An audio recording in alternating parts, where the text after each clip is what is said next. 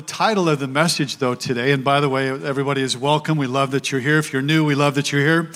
But I have a message that I wanted to give you called Walk the Talk. Walk the talk. Have you ever said that to somebody? Hey, you need to walk the talk. You know what I'm saying? But I'm going to talk about that from our passage this morning and what that looks about. And so if you're like a Christ follower, what does that look like to actually walk the talk? And what does that look like if you're not, if you're new to church, checking out church? Well, this is something that you could hear what it would look like if you were a Christ follower here. And so walk the talk then is something that you do all the time. But there's also stuff that you don't do. And so we're gonna unpack that this morning here. And so how do we walk the talk in our conduct? And how do we walk the talk as a church community? We're going to talk about that this morning. So we're going to read the Bible, then we are going to explain the Bible, and then we are going to apply the Bible. So we're an old school Bible teaching church. So old school, verse by verse, chapter by chapter. And so I'm just convinced it works. The Bible works. If you just talk about it, say what's been said, it works. So if you're able to stand to your feet, please do. I'm going to read verse 27. If you could read verse 28 and verse 30. This is the God-breathed, inspired word of God. Verse 27 says, Philippians chapter 1, above all, you must live as citizens of heaven, conducting yourselves in a manner worthy of the good news about Christ. Then whether I come and see you again or only hear about you, I will know you're standing together with one spirit and one purpose, fighting together for the faith, which is the good news. For it has been granted to you on behalf of Christ, not only to believe in him, but also to suffer for him. Father, thank you that we're here. Thank you for every person that's here. Thank you for everybody watching online. We thank you for your word that's been given to us that we just read. And I pray that you, by your Spirit, would shed light upon it, shed light upon our path, shed light upon what it means for us individually, shed light upon what it means for us as a community of Christ followers. And may your blessing be poured out over our time here this morning in our reading and explaining and applying of the Scripture to our lives. And as the Scriptures say, may we delight in the law of the Lord, and in your law may we meditate day and night. And so, Father, do what only you can do. Speak to us now, we pray, in Jesus' name. And everyone agreed, saying, amen. So how then do you walk the talk? In the passage this morning, the Apostle Paul writes under the inspiration of the Holy Spirit, and I see him there chained to a Roman soldier there in Philippi. And it's like the Holy Spirit kind of nudges him, kind of stirs his heart, gets a hold of him to write these words here directly to the Christ followers that were there in Philippi, Greece, as well as the Christ followers in Calamasa, California. Come on, somebody. And so Paul's writing there, and it's timeless, and therefore timely, chained to a Roman soldier there, dictating the letter here, and waiting as a prisoner under the auspices of Caesar Nero, where he could lose his life, and there God inspires him to write these words. And in verse 27, it talks about standing together, talks about fighting together. Verse 28, he talks about our enemies. Verse 29, he talks about suffering. And verse 30, he's talking about conflict. So you see there that Paul then is writing to the Christ followers who were challenged in their life with pain, suffering, conflict, and adversity. So with that background, here's what he says in verse 27. Above all, you must live as citizens of heaven. Then he talks about how they're to conduct themselves. So above all, he's saying, watch, you got to do this right here. You got to walk the talk. You got to conduct your life in a manner worthy of the gospel. Above all, at all costs, do this. Above all, under all circumstances, do this here. Do what? Live as citizens of heaven. And so this is conveying more than just like citizens, like how do you live as citizens? This is talking about conveying the way then that we are to live. So everyone that's a Christ follower then has a dual citizenship, and you are primarily a citizen of heaven. So what does it look like then to live as citizens of heaven there? Because he's writing to people that were citizens of Rome. And they were really into being citizens of Rome. There was kind of like an island there in Philippi as a Roman colony. They were totally given over to being citizens of Rome. So now they get this letter from Paul that says, hey, not about being citizens of Rome, it's being about citizens of heaven. That you have a spiritual citizenship that now has changed when you met Christ as your Savior here. Because you put your faith in Jesus, you have been made citizens of heaven. What does that mean? Well, therefore, you are to live differently than those citizens surrounding you that haven't had that reality. So you're to live for a different purpose, for God's purpose for your life. So every Christ follower then is a heavenly citizen with the privilege and the responsibilities that come with that. So what does it look like to be a citizen of heaven? He says then, conducting yourselves.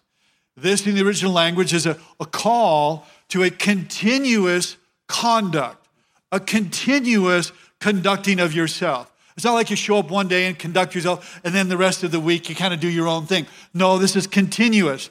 A conduct worthy of what? Worthy of the gospel. And so number one then, how do you walk the talk? You do it in your conduct. In your conduct, point number one, conduct, becoming of a Christ follower. Sometimes when people put clothes on, like I do this with my wife actually quite often. I'll say, hey, like I did this last night. Hey, how does this look? No, those look awful. Pick that one. That one is more contemporary or whatever. So, okay, I'll wear that one. And so, but sometimes people will say, hey, that's not becoming of you. Or that action is not becoming of you. Well, that's what Paul's talking about. Here's what's becoming of you as a Christ follower. And then he says this, he says here, your conduct speaks of your mindset, your attitude, your lifestyle. You must conduct yourself as a citizen of the kingdom of God, the kingdom of heaven there. So conduct yourselves, it says, in a manner worthy of the good news or the gospel. Well, that's like a really tall order. Like it sounds a little bit intimidating. That to let your life be proof that you're actually a follower of Christ there. So do people know that you're a Christ follower like if they didn't know, if they didn't know anything about you? Conduct yourselves then speaks of everything that people see about you. It speaks of everything that you display for people to see.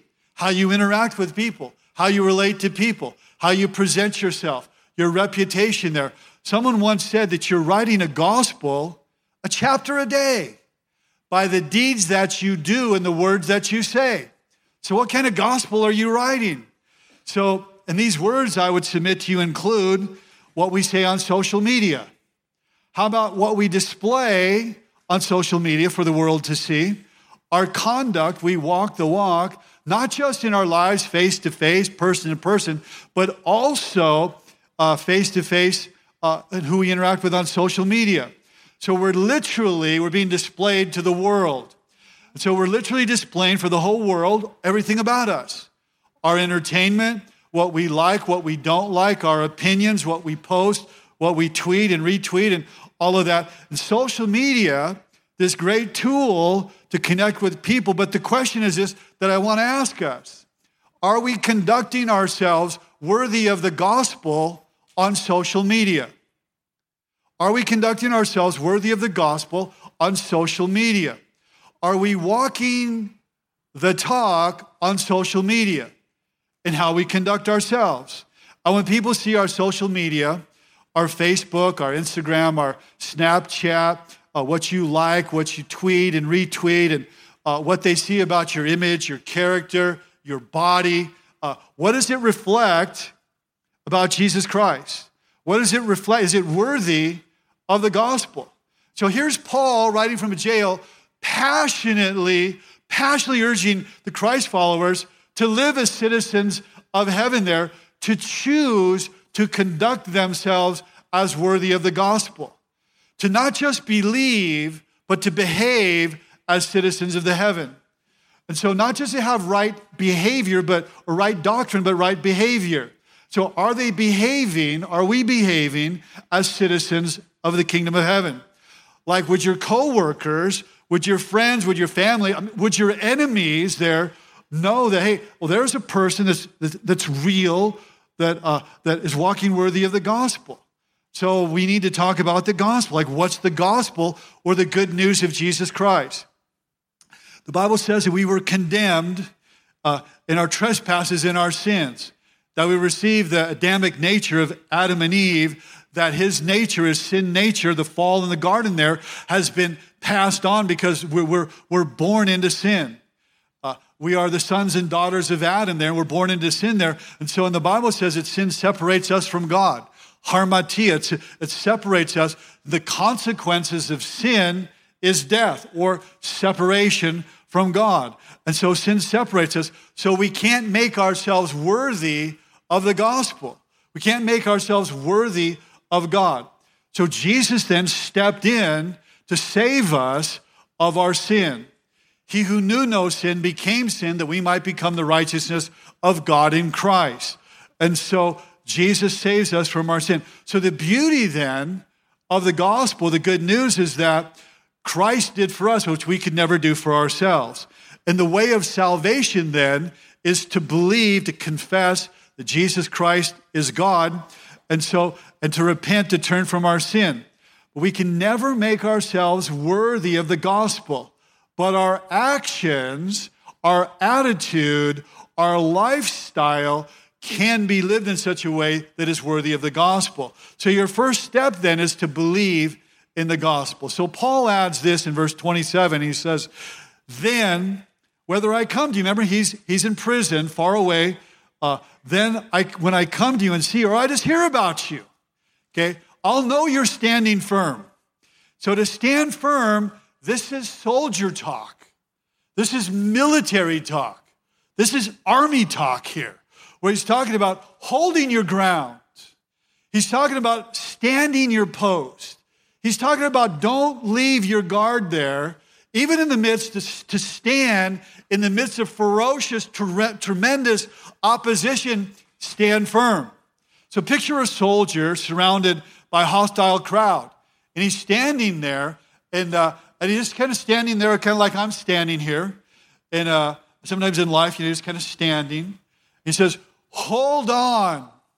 In light of everything that's around you, you need to not just kind of stand there like that. You need to spread your legs.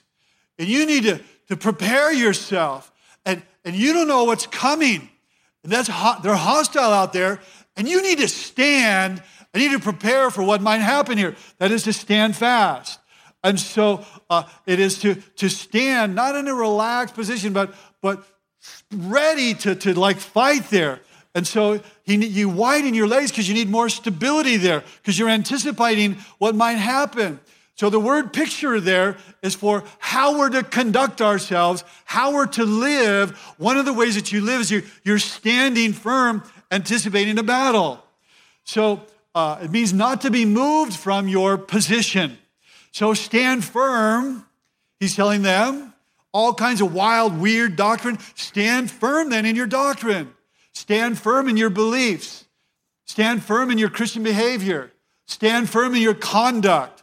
Stand firm in your character, your spiritual character. Stand firm in godliness and purity and holiness and obedience there. The same exact word, stand firm, is used in Ephesians chapter 4, where it says stand against the schemes, the strategy of the devil.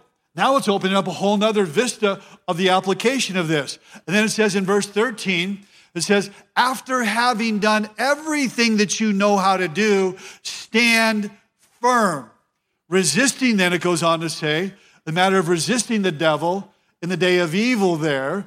And so standing against spiritual darkness, standing against Satan there. So it requires not just a, casual whatever, but no, you gotta stand firm. And so that's what he's talking about here. This is part of This is part of how you conduct yourself here. So how then do we walk the talk? Conduct, okay, your conduct is becoming of a Christ follower, a citizen of heaven. Point number 2 is this, is that we cling together, stand firm together as a church. And so secondly, then, we walk the talk as a church by clinging together. Not only number 1 there, that we're how we're conducting our lives, but then you cling together. And so the word originally means this. It means to stand together with one mind. It means that we need to learn to work together, to cooperate, to walk the talk, okay, as citizens of heaven. So number 2 then, we cling together or we cooperate. Now think about this and think about the practical implications when a church does not cooperate. When you can't get along, you just can't get along. You know, I'm reminded of Paul when he writes to one of his letters. He says, see to it that those 2 women will get together. Get them together. And I'm going to talk more about that. So standing together means with one spirit, one mind, one purpose, literally one soul, like-minded, that we need to get along here. Why do we need to do that? Why do we need to cling together? Why do we need to kind of cooperate? Well, think about it. Number 1 is they're facing a common enemy. He's talking about the opposition there. He talks about the evil that they're going to face in this passage here. But additionally, it's a hostile, unbelieving world that they live in that's trying to destroy the faith of the gospel. So if ever there was a time where the church needs to stand together, it's now. We need to work together, to cooperate together, be a united force then. Even to get the gospel out, we need to do that. So that we're not spending all kinds of sideways energy on just nonsense here. So how does this come to expression then? And how we handle our relationships? How do we resolve issues with one another? So Jesus then had some very specific words then about this and how you deal with issues here. And he said this in Matthew chapter 18. I know if you've been around church, you probably heard about this, but he says this. Watch, everybody look here. If another believer sins against you, text your 3 best friends and find out what they think. Is that what it says? Oh, sorry. If another believer sins against you, go to your pastor and tell him, I just need some wise counsel. I just need some godly advice. Oh no. If someone sins against you, go privately and point out the offense. But that's like the last thing that we do. It's the last thing we do. We don't want to do that because that's uncomfortable. I feel like I'm confronting and all of that. I don't want to. So he says, look, go to them and talk to them face to face rather than expand the circle and keep expanding the circle. Because it's so easy to talk about it with somebody else. But Jesus couldn't be more specific about don't do that. Don't expand the circle, go directly to that person. But we become experts at disguising what we're really doing here. I don't know what to do. Hey, could you help? Can you give me some advice here and help me figure this one out here? And so we talk about it with somebody else. And that kind of transitions into like a little bit of, we're gossiping about it to somebody else. And it's such an easy thing to do and such a damaging thing to do here. So why are unresolved issues such a big deal? Because we say, I don't want to talk about it. Makes me uncomfortable here. Feels awkward, feels weird.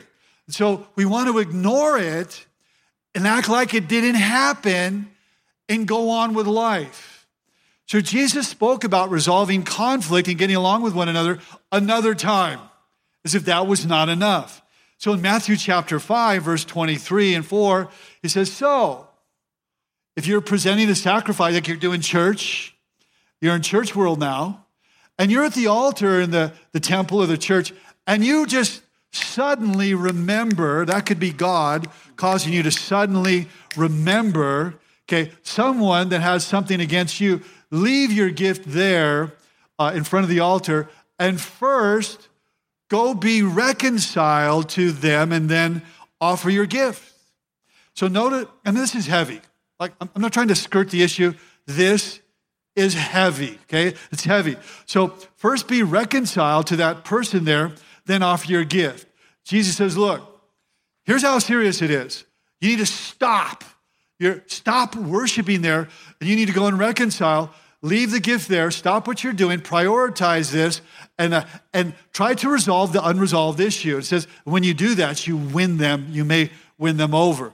So there's a sense of urgency. There's a sense of priority here to stop and make a big deal about it because it's a big deal for Jesus. And so if you you will allow an unresolved issue to go underground, become more malignant, to fester in all there, and continue to just stir up stuff in your life there, then watch.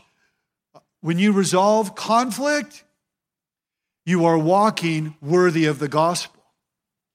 It's in the context here of walking worthy of the gospel. And sometimes it's really hard, and I don't want to minimize that. It's hard for me. It's hard for you. And so, but when someone comes to you, now watch. This is so important because very few people talk about this part of it. And here's the other part. Because we always think, I got to go to them and tell them what a jerk they were and all that. But what about when they got to come to you and tell you what a jerk you were?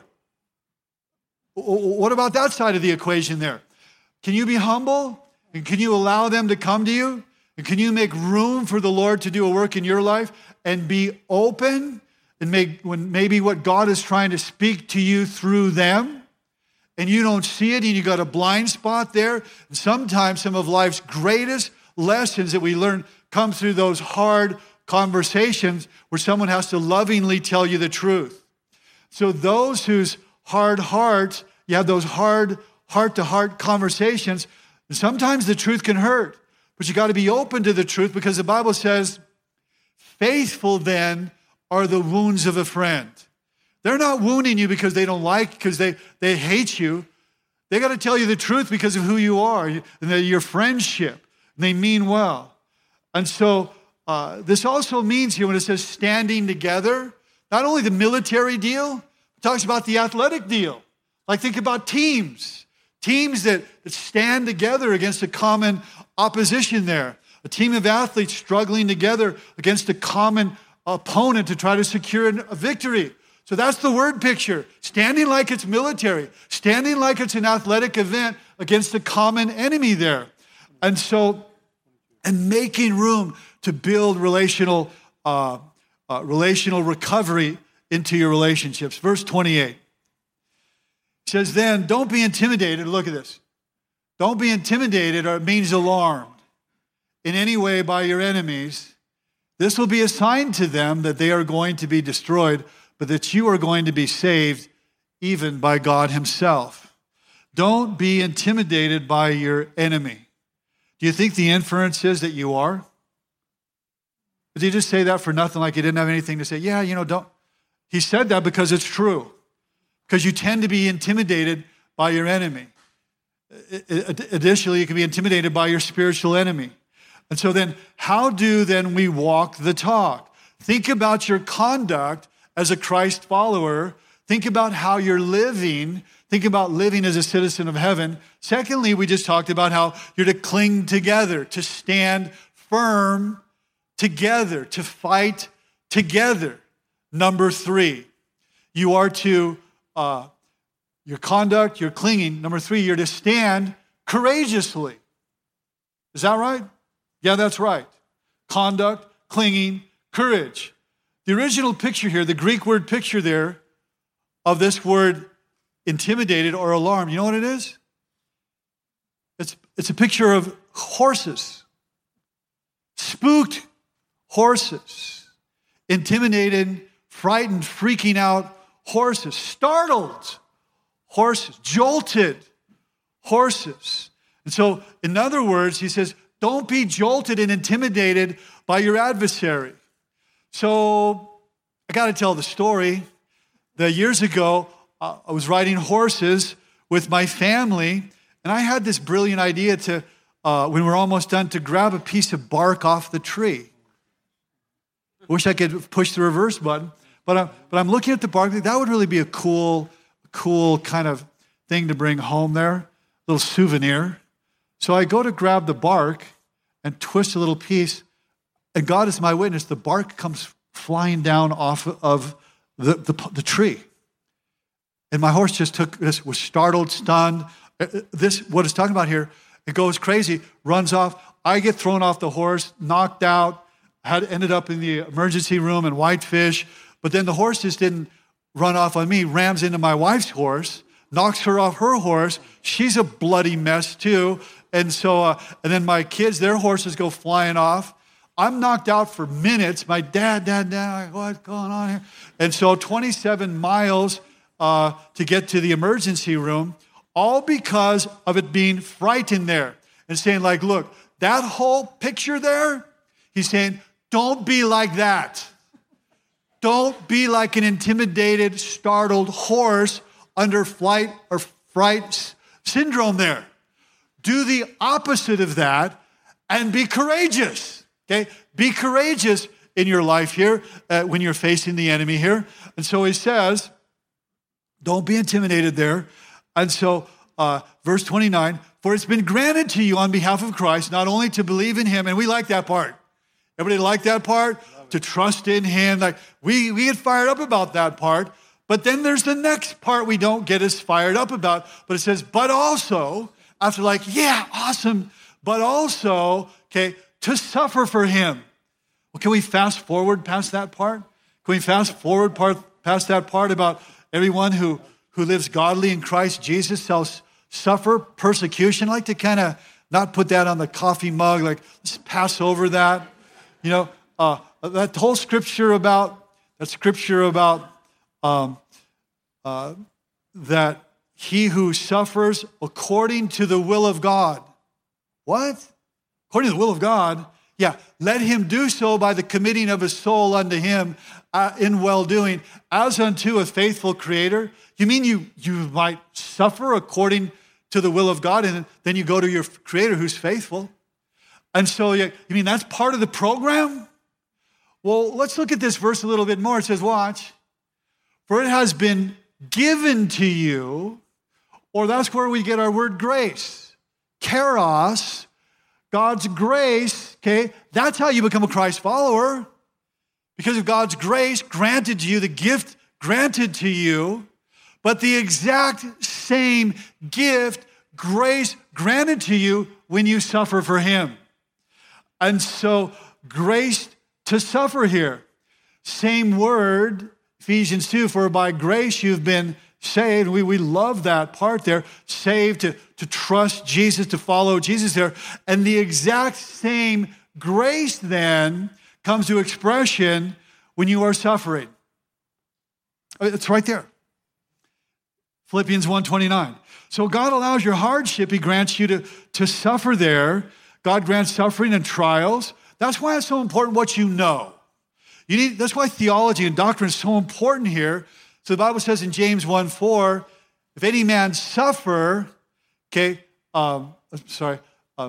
any man suffer, knowing this, if anyone suffer there, then recognize that God is building perseverance into your life. And so knowing this, so important what you know, and you build your life upon what you know to be true about God here. And so it is because God is with us then. It's like he's not abandoning us. He's given us his grace to make it through. And so when we're in suffering and pain and sorrow and mourning and all, there is God showing up with his amazing, still amazing grace then, giving you his peace, letting you sense his nearness to him, giving you strength and his power then, and the working of his Holy Spirit in your life there. God doing all of that, giving you, granting to you as a gift there that you can suffer. Another translation reads this way. I love the way that this reads here in the NLT. Been granted grace to you. For you have been given not only the privilege of trusting in Christ, but also the privilege of suffering for him. Same exact word there. So if you believe in him, that's the first part. Then you suffer for him. That's the second part. Remember what we're talking about here? Walking the talk, not bailing on the walk when we suffer, but including that as part of our journey there. So Paul sees suffering far differently than we may see it. So this is kind of a paradigm shift, a perspective shift to grasp a biblical understanding and more of a biblical theology of suffering.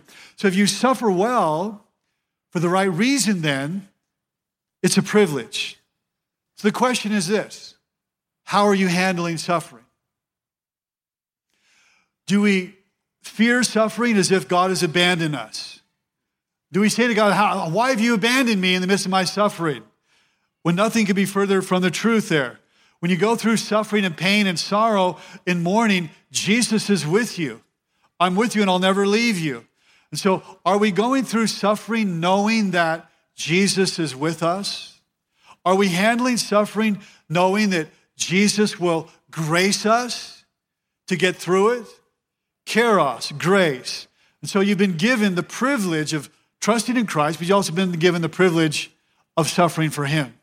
Now, Paul says, hey, I'm not going to leave you alone. I'm with you. I'm with you. So he identifies himself with the suffering. Watch verse 30. If you look up at the screen here, it says, look, hey, we're in this whole struggle together. You're not on your own. And aren't you glad that the Bible says this, that when you suffer, it's not alone, that there's a community of people that surrounds you? Paul says, hey, you've seen my struggle in the past, okay? And you know that I'm still in the midst of it, like it's happening like right now. So how are we handling our suffering? So Paul then says, look, I'm going through it just like you're going through it. He says, it's me too.